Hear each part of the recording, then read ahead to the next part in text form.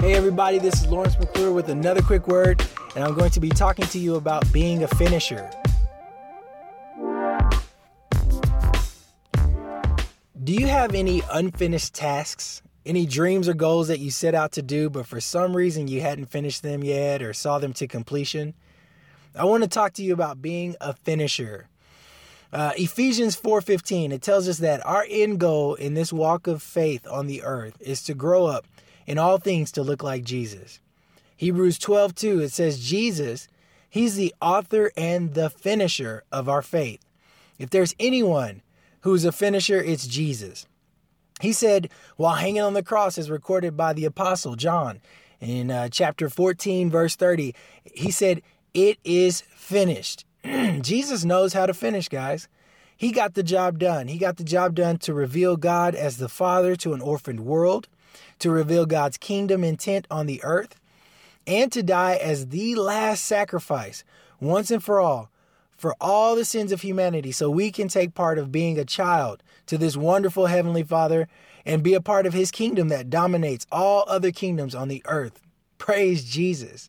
That's why we give Jesus praise, because He is a finisher. He got the job done, and now we get to be a part of that. So this Jesus, He's who we are aspiring to be like. We want to be a finisher just like Him. And in our own unique ways of expression, we have the same mission as Jesus. Number one, to reveal the Father. And number two, to reveal His kingdom. So you tell me, guys, why don't most people finish?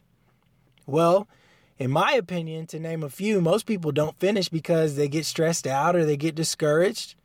That's reasons why there are things in my life sometimes where I don't finish what I started. All right, things get delayed. Sometimes people feel like they're alone or no one believes in them. I've felt that. I've had that feeling quite often. Some people don't finish because they feel the pressure from family or work to perform, and it becomes overwhelming. The thought of making a mistake, the thought of not getting the job done or not doing it to the expectation of the people who are really depending on them. Well, guess what, guys? I have good news for you. If you open your Bibles, I'm in the New King James Version, but Philippians 1:6, you can write this down. It says, being confident of this very thing, that He who has began a good work in you will finish it until the day of Jesus Christ. God will finish the job, right? God began that good work in you, and He will finish the job. God will work on your heart. He'll work on your discipline. He'll work on your endurance. He'll work on your focus. And He'll give you wise counsel along the way so that you can keep taking those bold steps of faith forward towards your destiny. So you don't have to do this life alone, guys. You don't have to do the things God asks of you alone.